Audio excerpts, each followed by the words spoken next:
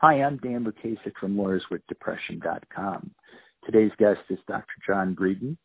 Dr. Breeden is Executive Director of the University of Michigan Comprehensive Depression Center, the Rachel Upjohn Professor of Psychiatry and Clinical Neurosciences in the Department of Psychiatry, and Research Professor in the Molecular and Behavioral Neuroscience Institute. Among his many accomplishments, he has published more than 268 scientific papers, edited a number of scientific books, including Treatment of Recurrent Depression, and has been acknowledged in various listings of the best doctors and the top 100 psychiatrists in America. He has been a devoted educator, having delivered more than 300 invited presentations on depression and other topics nationally and internationally, and was twice acknowledged as Teacher of the Year at the University of Michigan Medical School. Welcome to the show, Dr. Breeden. Oh, thank you, Daniel. It's nice to be talking with you. It's an important topic. Well, to begin our show, I think first and foremost, how would you explain what depression is to our audience? Depression is an illness. Indisputably, it is not just a state of sadness because your football team lost.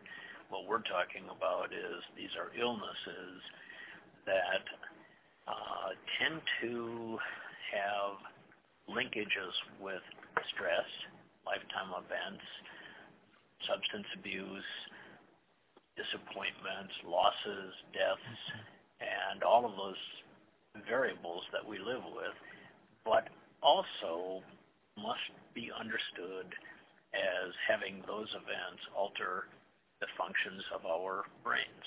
These are brain illnesses, and they are best understood if they are put into that context. So they are common. Depression occurs in approximately 1 of every 5 people during a lifetime. The age of onset tends to be starting to peak between 15 and 24 years of age. So they're diseases of the young when we first have them. And untreated, they wreak huge consequences. The World Health Organization has just declared that clinical depression is the most disabling of all of the illnesses that they deal with. Doctor, what makes depression so disabling? Depression, when it is presenting in a full-fledged fashion, affects functions such as sleep, concentration, humor, fun, enjoyment, sexual functions, the ability to perform job duties. It basically also, and this is not well known because we tend to see these as predominantly mood illnesses, it is an illness that produces a whole array of physical symptoms. So people will have more pains than usual, headaches. They will have alterations of their appetite, and it's quite common to have weight loss occur. About 2/3 of people with depression. Strangely, another category, the 1/3 that are remaining, often will gain weight. They do less. So when you start saying we have concentration, pleasure, sexual function, physical feelings and distress, performance, and almost everything else that you could start listing get impacted by these illnesses, you can understand the reasons why we have disability. There isn't much we do when we're depressed that isn't altered in a bad way. What's going on in the brain? I mean, when we talk about depression being an illness, I assume you're referring to something going on in the brain, an illness that is causing all these symptoms. Absolutely, and some, to this day, some don't like this is a brain illness. I mean, it scares, and yet these are. So there are, we've learned so much about neurosciences that there are many of our functions that are controlled by what some call chemical messengers, what neuroscientists call neurotransmitters, or inflammatory cytokines, interleukins, things like that. And all of the mechanisms in our brain are pretty finely tuned. Depression, probably because of some genetic influences that are maybe set off at respective ages, such as teenage years, by stresses, losses, etc. Depression alters those functions. So suddenly, the components that make us smile, talk, sleep, eat, all of those things have different influences. And part of the challenge of clinicians is getting a clear understanding of what might be going on so that they can treat most effectively. So in a simple way, we could pick up on the fact that while we don't know the exact cause for every individual, these are alterations of brain chemistry. And if we can help restore the alterations, it does help people get better and then stay better. 2 points I want to address, Doctor. One is that it seems to me as I travel around the country and speak to many people with depression, so many of them seem like myself to struggle both with depression and anxiety. The second point is about involves recurrent depression, when depression goes away and then it comes back, and I myself have experienced that. Can you first address why is it so common, or is it common in your experience, for people to experience both depression and anxiety? It is probably the norm, namely, that's what usually occurs. Depression and anxiety are bed partners. They tend to go together. Often during adolescence, anxiety is the precursor. I mean, it may be there for a year or two, and then followed by more depression symptoms. But the reason, you're asking a very insightful question, the reason they occur together is that some of the same pathways in our neuroscience pathways in our brains control both. And so the things that create depression sometimes are associated just routinely with anxiety. And the third one that is variation of anxiety, panic attacks, also coexist. So sometimes the anxiety is so overwhelming that people blame that as their primary function, disturbance, and they say that's why I'm depressed, because I have so much anxiety. And the figures vary a little bit depending upon which studies you see and how old, but it's easily around 2/3 of people have both. So the best way to try to think about dealing with those with depressions and anxieties is to go after both, to try to treat both effectively, whether that's with therapy, medications, exercise, all of the things that we know help. And the best results occur when we can get rid of both. The second question that you addressed is a very important one, and that is recurrent depression. I actually devoted a decade of my life to that topic, and the reason is that running depression programs, such as we have here at Michigan, you discover that the age of onset may be in a teenage year or a college year, and then all of a sudden it'll tend to go away. It fades. But 3 years later, another stress occurs, and the symptoms come back, often worse. And if still untreated, they may still go away. And 7-8 months later, And so people finally think, well, I got this under control. Finally, it's gone. And then they'll come back again. And this time, again, sometimes worse. I'm kind of giving the profile. But for that reason, clinical depressions are best understood as being episodic and recurrent disorders that, untreated, become worse with each episode and get closer together and become harder to treat. For that reason, Daniel, it's really important that we do everything we can to do a better job in screening and finding these illnesses earlier when they are most treatable, and then future episodes can be prevented. And how are these illnesses, doctor, how are they screened for? When you say that, what do you mean by that?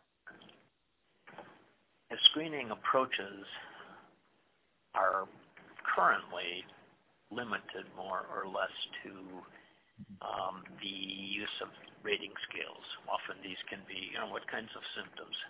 What's your mood like? Are you blue? Do you really have any trouble sleeping or sleeping too much? What's pleasure? Where are you with regard to appetite? Has there been weight loss, gain, food not tasting the same way? Have you had thoughts of not wanting to go on living? Is there a consistency to how these get set off? Have you actually ever acted on them, having suicide attempts?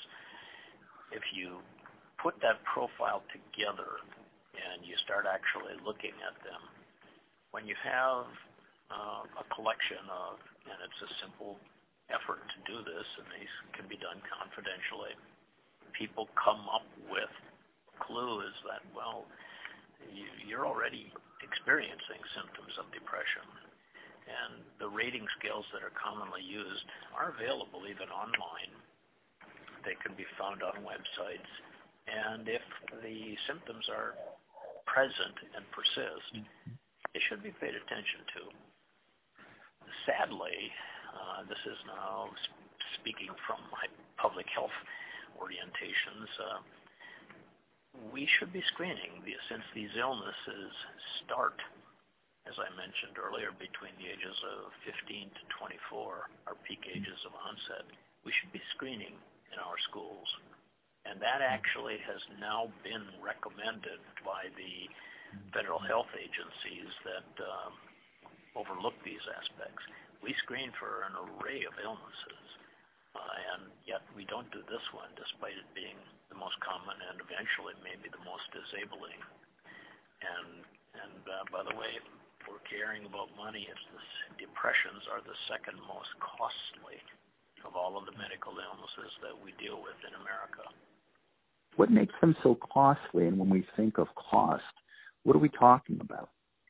The cost in this case isn't quite coming from things like expensive cardiovascular illnesses are the most costly, but it's not coming from expensive surgeries or transplants or whatever. It's coming from the fact that it starts young, it tends to be episodic and recurrent and come back if untreated. It interferes with work.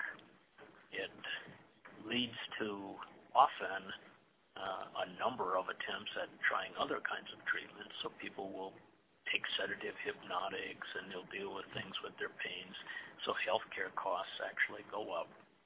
And workplace issues are fairly revealing in the way that if you talk to employee assistance program or managers who watch the budgets in factories or corporations or workplaces in general, depression is probably the biggest cause of missed work days. And so the other one, intriguingly, is back pain. But depressions really start interfering with revenue streams for businesses. So they're counted in when I say most expensive. The actual expenses of getting treatments are not where it comes. If we got treatments, we would be actually cutting the overall costs. I'd like to circle back around to something you touched on in your earlier response. You mentioned suicide. And I think that part and parcel of coming to terms with that, I think so many people, when they hear somebody say that they're depressed or they're struggling with depression, just don't understand. They don't have a reference point for what depression is. And I think connected to that point is suicide, because people who may not understand when they hear or they know somebody who's committed suicide because of their depression, simply don't understand how somebody could possibly have done that. You know, how bad could the depression have been for someone to do that? Can you give us a little bit of your insights as to the connection between depression and suicide? In teaching medical students, Daniel, I've sometimes overdone this just a trace, but not much, by saying that suicide is to clinical depression as fevers are to pneumonia, to flus or something like that, influenza. Because more often than not, if someone has a clinical depression, it has, for reasons that we frankly just don't understand fully, most of the time, producing a feeling of, I don't want to go on living like this. I've got to get stopped. The anguish is terrible. And it's been referred to by those of us who work in this arena as they'll develop negative views of self, world, and future. I'm worthless. I can tell it. Sometimes people tell me that. That doesn't help. The world is an agonizing place. My boss doesn't like me. I've now lost my job, lost a girlfriend, whatever. And the future is what's left. And so that type of a profile gets very discouraging. And really, in some cases, enough to stir up thoughts of, I don't want to go on this way. The only way to understand suicide really accurately, because of most of the time these are linked to clinical depressions, is to say we have to treat the underlying causes. Now, in some cases, you'll see media stories made out of somebody who did this in some principled way or whatever. Unfortunately, that isn't the case most of the time. Most of the people who are diagnosed suicide have treatable underlying conditions, and the thoughts and ideas of I don't want to go on living go away when the underlying illness is treated. And usually that is clinical depression. So early treatment is really fundamental. Doctor, with the treatment, I'd like to turn our attention, if we can, to solutions and what people suffering with depression can do for themselves, and maybe what loved ones can do for them. And first of all, you mentioned treatment in the context of therapy. There's antidepressants and medications. Can you touch upon those two things and why they're important? And then maybe tell us about some new things that are going on with respect to the treatment of depression. Okay, sure. And there are new things, by the way. So for a long time, people have been aware that those neurotransmitter alterations in the brain are modifiable by certain types of medications. They also can be set off and made worse by certain things that we take. Alcohol is not a good thing for people who have depression. Cocaine, things like that. So chemicals alter brain function, some in a bad way. Antidepressants do it by trying to restore the balance that we infer is all botched up. And they work, but not for everybody. And we have now learned that there is probably no single thing as a single depression. There are depressions, and what that means is that there are different causes. So some can be caused by head trauma, some by sleep apnea, some by serotonin dysregulation, some by chronobiology. I mean, the things of jet travel and setting off things where people have difficulties. So it's important to try to find accurately the most likely cause and to treat it. In the medication arena, there are probably about 40 plus antidepressants that can be commonly used. Most of them don't work very much different than any of the others.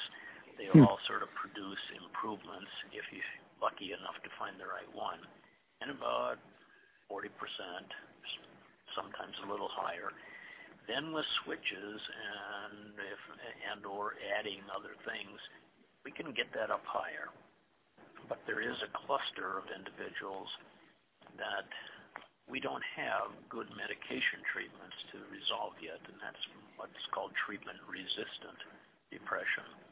Doesn't mean the person's resistant to getting treatment. It means the depression just doesn't want to go away with the treatments that we use. And those occur in probably about 30% of the people who have these syndromes. That's high, 30%. So it's like saying we're doing the best we can, but a third of the people still end up struggling. And in those cases now, one of the very exciting new medication approaches has been a new arena, glutamatergic. That's a fancy chemical, right? But glutamatergic mechanisms can be altered by a medication that's a little unique now, and that's ketamine. And ketamine sort of got known to us as a street drug. It's an anesthetic. It's used in surgery. If you take enough of it under proper conditions with somebody doing it, it puts you to sleep. Then, in different doses and different administration, people discovered that it could produce hallucinations and dissociative responses, and so it became a street drug, Special K, a nickname. Then, when given intravenously, in slower and lower doses, magically almost, and I use that word intentionally just to illustrate it's sometimes very dramatic, we can see improvements that occur sometimes within hours for people who have been really pretty severely depressed and with treatment resistance. You hear phrases like, this is the first time since I don't remember when that I felt this way. The lights are brighter. I feel like laughing. And unfortunately, those effects fade. They tend to last only for brief periods, sometimes days, 4, 5, 6 days, but they do go away. And so we haven't figured out yet, other than trying repeats, how to sustain this. Happily, pharmaceutical companies have gone back to work on this arena, trying to figure out how this approach could be converted into pills that people could take at home, and how we could figure out a way to sustain things. It doesn't mean that ketamine is the answer to everybody, because there are, again, different underlying abnormalities. But for many of the people who have treatment resistance, it certainly appears that we were using medications that didn't alter where the real abnormality started. And so this is very promising. The psychotherapy arena is really important. It needs to be considered not as a competitor to medications, but it's teaching people new ways to cope with stresses, to keep them under control, to get rid of the things that set off episodes, to learn how to manage alcohol abuse and conflicts and temper, and the approaches of cognitive behavioral therapy, for example, also can be used to help influence how you can't sleep, and that gets to be pretty distressing when it goes on. So there are some dealing with insomnia, but it's literally learning through therapy how we alter our thinking so that it can influence and change our behavior. And in that process, those become tools that we can carry with us. And probably, not surprisingly to me, but probably most of the studies have come to the same conclusion that when properly combined, for those who are severe enough to require medications, the combination of medication and psychotherapy is the most effective. And that makes sense. If you have a cardiac condition, the doctors don't just give you a pill, a beta blocker, blood pressure pill, and say, go home, take these. They'll tell you, exercise, change your diet, stop your stresses, stop the alcohol, get rid of the fights with your wife. These are combining things that we then get the best results from doing. And the same approach is best used with depressions. And I'd like to conclude or finish up with learning a little bit more about the University of Michigan Depression Center. I think people will take notice that they've never heard of or maybe not know of something called a depression center. Can you tell us a little bit about your center and how it was formed and what kind of work you do there? Because the syndromes of depression and bipolar illness, we're talking about these as well, were simply the most common of the brain mental illnesses and the most disabling and costly. And we were learning so much, but it was all scattered. So in contrast to the progress that was being made in cancer and in heart disease, in the late 1990s, I was approached by a family, and they asked, why aren't there centers of excellence for depressions and bipolar illnesses as there are for cancers? And I said there should be. And with a small gift, and that's gotten considerably bigger through the years. I mean, many people have supported it. We decided that we would just follow the same pathway that has been so successful in tackling cancers. That was to start a comprehensive center of excellence. So the Michigan Depression Center was the first, the inaugural center of its kind in the world. Wow. And part of the mission, the mission was we have to find these things earlier because that's when they start. We have to treat more effectively, and that means better research and new treatments. We have to sustain wellness because of this episodic recurrent pattern. The fourth mission was to do any of these things, we have to overcome stigma because people still don't even want to talk about these conditions. It's still whispering. And for that reason, that's why we called it a depression center, to take it head on. And then finally, the recognition that I had when I was making the proposal was one center will never be enough. Cancer centers made their progress by working together and sharing data. So we proposed that we would start the National Network of Depression Centers in NDC. There now are 25 of us, and we're sharing data. And if we had the resources, we would solve these conditions much, much more rapidly. But there are good things happening right now. This field is being understood.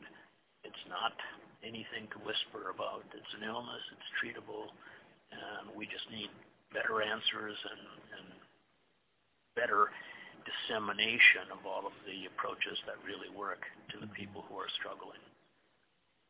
Well, Doctor, I just want to take this last few seconds to thank you on behalf of our listeners for providing us so much wonderful information and resources at the University of Michigan Depression Center. I'm Dan Lukasik from LawyersWithDepression.com. Join us next week for another interesting interview.